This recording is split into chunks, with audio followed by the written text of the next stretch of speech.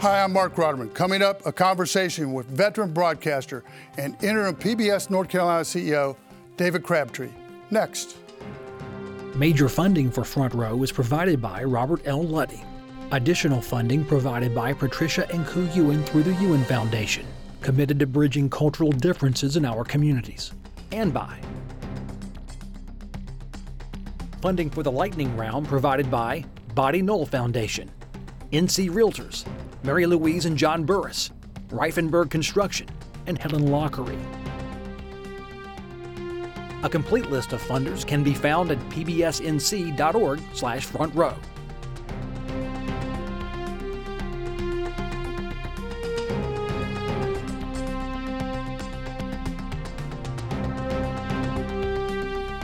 Welcome back to Front Row, my friend. Good to be here. Thank you. Good to see you. Why don't we start with your recent reports from Poland?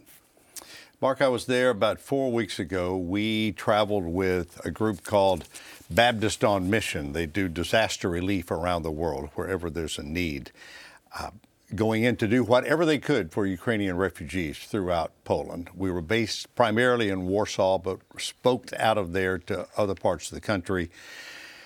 Saw thousands and thousands of people who had left home with their lives in a suitcase, didn't know where they would end up, still don't know where they may end up. Women, primarily, children, grandmothers, grandfathers, most of the fathers and some of the middle-aged men, of course, are still in Ukraine fighting or about to be tapped to fight. It was quite moving. It was war in reality and the wake of war, no longer in the abstract. What are there, about 5 million refugees to date? Close to that, and about 400,000 have come into Warsaw alone. And it's so amazing that you didn't see tent cities set up or people sleeping on the streets.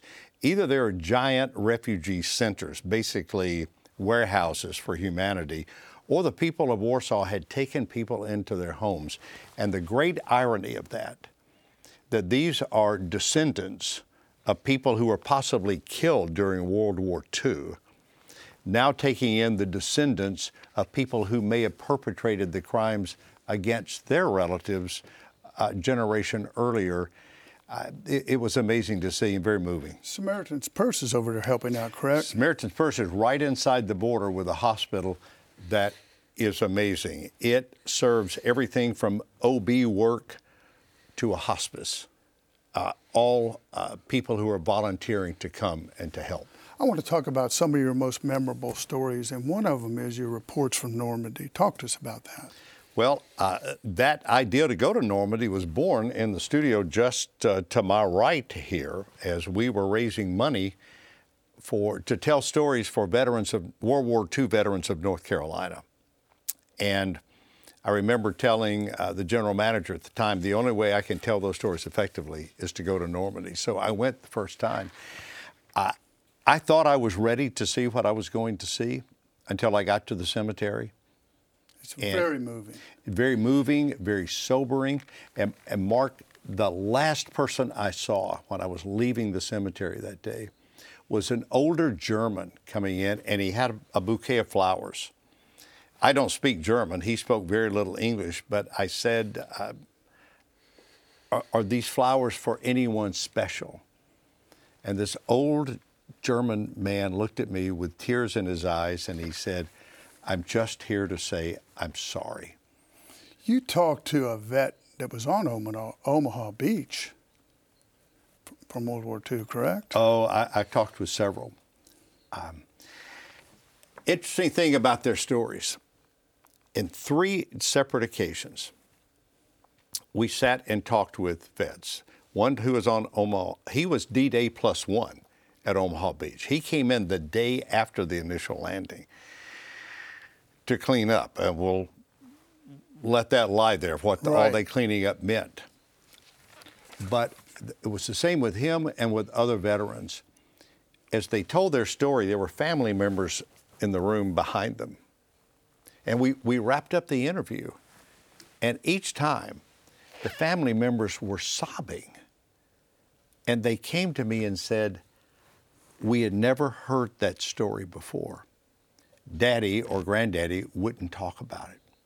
It's amazing. The veterans were waiting to be asked, particularly as they moved on through life, to tell their stories. And what a privilege it was listening to them. You know, over the years, you've talked about 5 presidents. Yes. Tell me the story about Jimmy Carter. Which one do you want to hear? You met with him after he was out of office. Yes, I interviewed him. He had written a book on his mother, Miss Lillian, and he came to the WREL studios. He could not have been more gracious, more gracious. I said, tell me something I'm really going to find interesting about your mother I don't know, or that may not be in the book. And he said, well, he said, let me tell you how she ended up in the Peace Corps. She sort of pulled a Margaret Mitchell. She would have a little more bourbon than necessary at 2 or 3 in the morning and start calling reporters. And he would say, Mama, you got to stop this. So he finally shipped her off to the Peace Corps. But I said to the president, I said, wait a minute, I thought there was no liquor in the White House. He said, no, that was just for state events. My mother always had a bottle of Jack Daniels. You talked to Obama as well. I talked to Obama in his first term, about 2 years into the office. And you know, with many presidents, there's a malaise that can come in during that time. Right. You're nothing but beaten up by everyone. Congress is probably about to flip. You didn't get done in those first 2 years what you were confident you could get done. And he was really interesting. I remember his eyes, though, looked dead that day. I just thought the weight of this office already on this young man, only 24 months in, had really taken a toll. You had some interesting observations the last time we talked about Bill Clinton. And you said he looked past you when he was talking, correct? Yes. I have a photograph, I should have sent you this, Mark, of shaking hands with Bill Clinton. And I'm looking right into his eyes, and he's looking right over here at the next person. And I've known several office holders who did that, and I'm not sure that they know that they do that. You know, Romney's like that. I've never met Mitt Romney. I didn't know that. Yeah. You know, with Clinton and Gingrich, that's the last time we ever had a balanced budget. Anything really got done, in my view. Well, and part of the reason was because of his chief of staff. Erskine Bowles knew how to come in and say, let's not try to destroy each other. Let's sit at this table, tell me what you need, and let's find a way to get to yes. In 2020 cycle, the election cycle, you interviewed Donald Trump. Talk to him about the vaccines. Yes, we were in Morrisville at a plant that was involved in the warp speed operation. When no one would believe this president that we were this close to a vaccine. You remember those days. He turned out to be right. It turned out to be exactly right. I found him, again, Mark, you go in with the opportunity to interview the most powerful person in the free world. Number one, it's a privilege to do it. Number two, you think you're prepared. You have a list of questions, or at least bullet points. The day we interviewed President Trump, it was in a small room at this bio lab, and we could only set up one camera. Normally we set up 3. We were not allowed to put a microphone on him, so we had to use a boom mic. So I had to hold the mic, hold my note card under an arm, try to focus on him, think of my questions at the same time, and let him talk. Here was something interesting. He walked in the room, and there'd been so much made about him not wanting to wear a mask, or misinformation, or Dr. Fauci saying one thing, saying something else. He walks into this room wearing a mask with a presidential seal and looked at me and said, do I need to wear this? And I said, well, with all due respect, sir, you're the president. You can do whatever the hell you want to do. I mean, really. Was he different in person than you thought? He was very different in person. We were told we would have 5 or 6 minutes with him. He talked for like 9 minutes, and I think might have still been talking today had I not ended the interview. He was very engaging. And of course, I received a round of criticism, as I knew I would, from that interview, because as a local anchor person, My job was not to ask him the same questions that the National Press Corps and the White House Press Right. Corps ask every day. It's to ask questions about, one, North Carolina, or to try to find a thread of humanity within someone. You met with Biden as well during that cycle. I did. The last time I met with Biden, he was candidate Biden. He was in Durham. And it was a day that the Trump administration had taken out a key Al-Qaeda member or key ISIS member. And Biden gave a tip of the hat Right, the to the Iranian president. general. Thank you. Thank Yeah. you. He did acknowledge what the sitting president had done. That was good, I think. I think the jury's out on Biden, but we're in for tough times right now. But I want to talk about a very moving piece that I looked back at, and that was your piece on the Holocaust victims. Just tremendous, I thought. Yeah, as a non-Jew, and as a person who grew up in a generation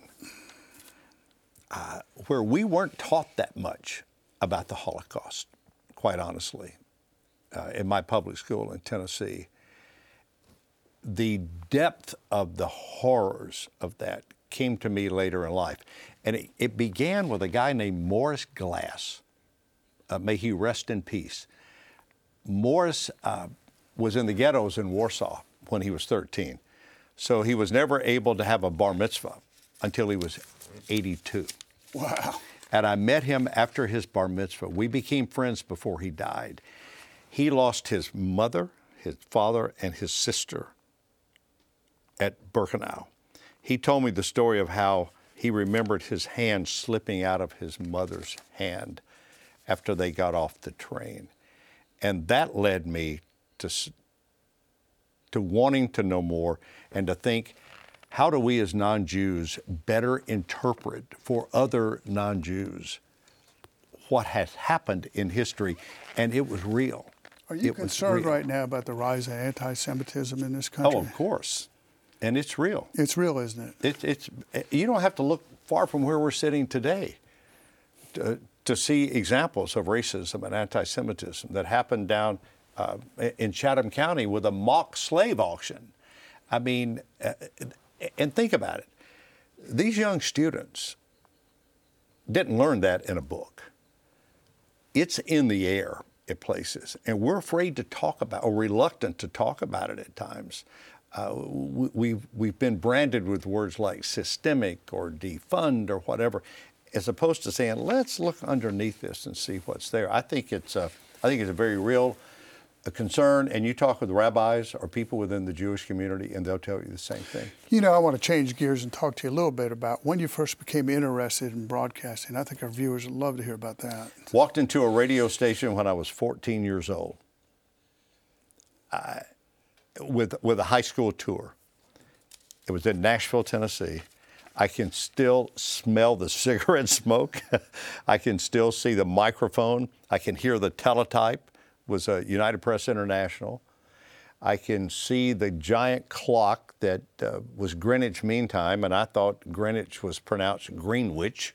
I didn't know what that was, and how it reset itself every hour, and just realized this is what I want to do. You got hooked. I did, and I set about, I would bug disc jockeys at that station. I would bug general managers saying, I'll come in, I'll sweep the floor, I'll run get coffee, I'll do whatever. I just wanted to be around it. And finally found a guy that said, all right, come on in. Let me get you in after hours. And I think someone had done that for him. And it became this world of mystery to me. Mark, in my bedroom at home growing up, I set up a little radio studio. Had a turntable, a reel-to-reel tape recorder, a gooseneck lamp that I had taken a magic marker to and designed it like a microphone, and just knew that's what I wanted to do. So along the way, you went to Denver. You came down to ITN, Eastern North Carolina, and in '94 you showed up at REL. Yep, I thought I'd be here 3 years, maybe 4. I thought, I was on my way to Washington, or I'd lived in the Middle East for a while. I thought I'll go back there. And here, 28 years later, North Carolina really is now my home. Talk to me about your relationship with Charlie Gaddy. Oh my gosh. Wonderful relationship. Charlie is now 90. I succeeded him. I did not replace him at WRAL. I followed him into that anchor chair. And together we share 50 years of institutional knowledge of working at that television station. Charlie made me feel so welcomed when I came here. He knew that I knew that he was handing over something very special to me. He was a guy of great integrity, great wisdom still, and an incredible sense of humor. How's broadcasting changed since you came up? Well, it's delivered differently, and people have different expectations. People now get their information whenever they want it. Has social media really changed the medium? Oh, of course it has. It's made it far more difficult, and it's done something very good, though. It's given people access that they haven't had before.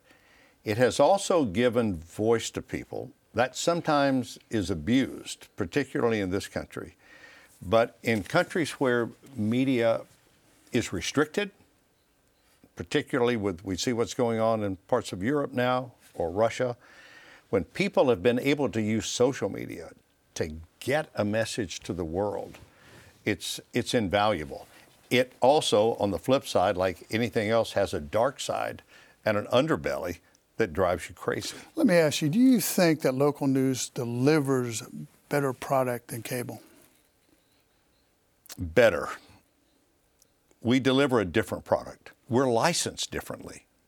You know, cable can say, but you're not as provocative. No, because cable can do whatever it wants to do. There's nothing about fairness with cable. Cable can only be accessed if you pay for it. And if you pay for it, they're basically licensed to say whatever they want, whatever ideology. Nothing has to be fact-checked. They're not held accountable, except by the viewers, by the ratings. Well, in local news, we are licensed differently by the FCC. Our first mission is to provide information about safety, which this television station does. Secondly, to provide news coverage. And we are held to a standard that is far different than cable. Well, do you think that when you look around at media today, do the young reporters follow a story now, or are they just more interested in clicks? I think that's a misnomer. I think they're really interested in doing. They have to be utility ball players today. They have to be utility ball players. Look, when I started, that was far different. Now the new hires, most of the new hires that are made are called multimedia journalists. We used to call them one-man band. That terminology is offensive to some now. We don't say that. But they have to do everything. They have to shoot their own stories, have to edit their own stories, have to tech their own live shots. They do everything. The job of 3 people has now become the job of 1. I would, if I were having to do that, that would really diminish what I'm doing. But young people are such multitaskers. They're able to do this and overall provide really good product with a desire for it to be better. And that's the key. David, in this country now, we have so many venues. Do you think that people self-segregate and only go to the corners where they get the answers that they want? Do you? I do. I think we're self-segregating. I think people go to Fox, CNN for a different look. And excuse me, I think they do it sometimes without even knowing that's what they're doing. It's just natural. It feels good. I was watching coverage earlier this week after the draft memo from the Supreme Court was leaked. And I was astonished to see the different types of conversation on CNN, MSNBC, and Fox that night. Same news, same facts, interpretation was totally different. But are you worried that the Supreme Court's becoming politicized, do you think? My concern today is that the Supreme Court, that we as journalists are going to be restricted even more about getting information from the court and having justices, associate justices, or chief justice open up and talk about their process more. I think what happened it's not about the topic, what I'm about to say. It's the fact that it happened. I had a friend who clerked at the court, and they were told by Chief Justice Rehnquist early on, if you leak anything, your law career is over. This is a place where we have total confidentiality. Can you imagine bringing someone in who works for you now in this day and age and saying you have confidentiality in this space? I want you to trust me, and I trust you. The divide in that type of trust that happened is like an earthquake to me, and we have not begun to see the ramifications. Yeah, you think? I think so. Some Republicans are calling for criminal prosecutions. You think that's a bridge too far? I don't know if it's too far or not. What law was broken? I haven't seen a law. I mean, what do you prosecute? A prosecutor has to have a law that's been broken with intent to break the law. You know, I just think when you go all the way back to Bork, it's just become so political. I mean, you look at some of these guys used to be, or women, Sandra Day O'Connor, 100-0 confirmed. Now it's just a battle, and it's rather frustrating. It is a battle, and when I've watched the battles both ways, no matter who had nominated the nominee, it's one of those times you feel like, I need a hot shower. I need to wash this off of me. How do we become this way? But then, Mark, in all fairness, I look back at history, and I think back in the days before there was mass media, my gosh, in the days of Hamilton and Jefferson and Washington, the Federalist Papers were written anonymously so they could blast the other side. There's nothing new about this. It just finds its way to us more quickly now. You're the new CEO of PBS North Carolina. What role do you think public media has in North Carolina? What would you like to see us do? I would like to see us build on the foundation that we already have, which is this. There's a mission. I'll never forget Bill Friday telling me this 25 years ago. The mission of this television station, this network, by the way, that goes from the mountains to the coast, is to provide education for people. And part of that education is to let them know if there's bad weather or a pandemic or whatever it may be, to provide public safety. But above all, everybody in this state can access this television station for free. And our mission is to say, we want you to think about things you haven't thought about before. And when we talk about education, it's not just for children.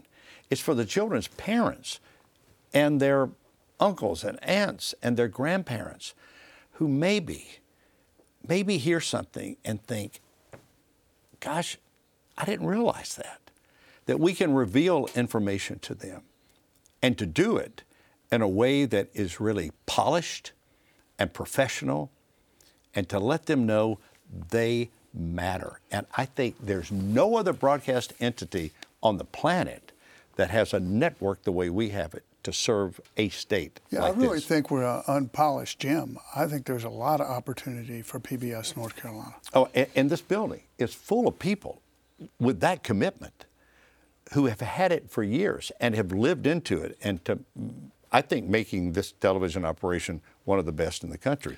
So let's take it. It's like that. Charlie Gaddy handed me a piece of gold 28 years ago. I could have taken it and put it in the vault and just let it stay there. And instead, I've tried to keep it in front of me all this time, polishing it to increase its value so I could hand it off to someone else. This has now been handed off to me the same way here, to say, let's take this, let's make it even more so about North Carolina. So it really will serve the people of North Carolina and the UNC system. Is that your view? Yes, we are powered by the UNC system. You know, when this operation was called WUNC TV, there was no PBS. It began at the University of North Carolina with the idea to be an educational television station. PBS, as we know PBS, came afterwards. This station is a pioneer. The philosophy here is still pioneering. We think because we have all the technology and we have all the great ways to get places and information so quickly that there are no new roads to still build. But there are new pathways. We've seen the little paths beginning. Let's either follow that path or let's chart a new course. And if we can chart a new course, we may get to people who've never been served before. We've got a role, but I think I speak for the whole team wishing you all success in your new venture. That's it for us. Thanks for watching. See you next week on Front Row. Have a great weekend.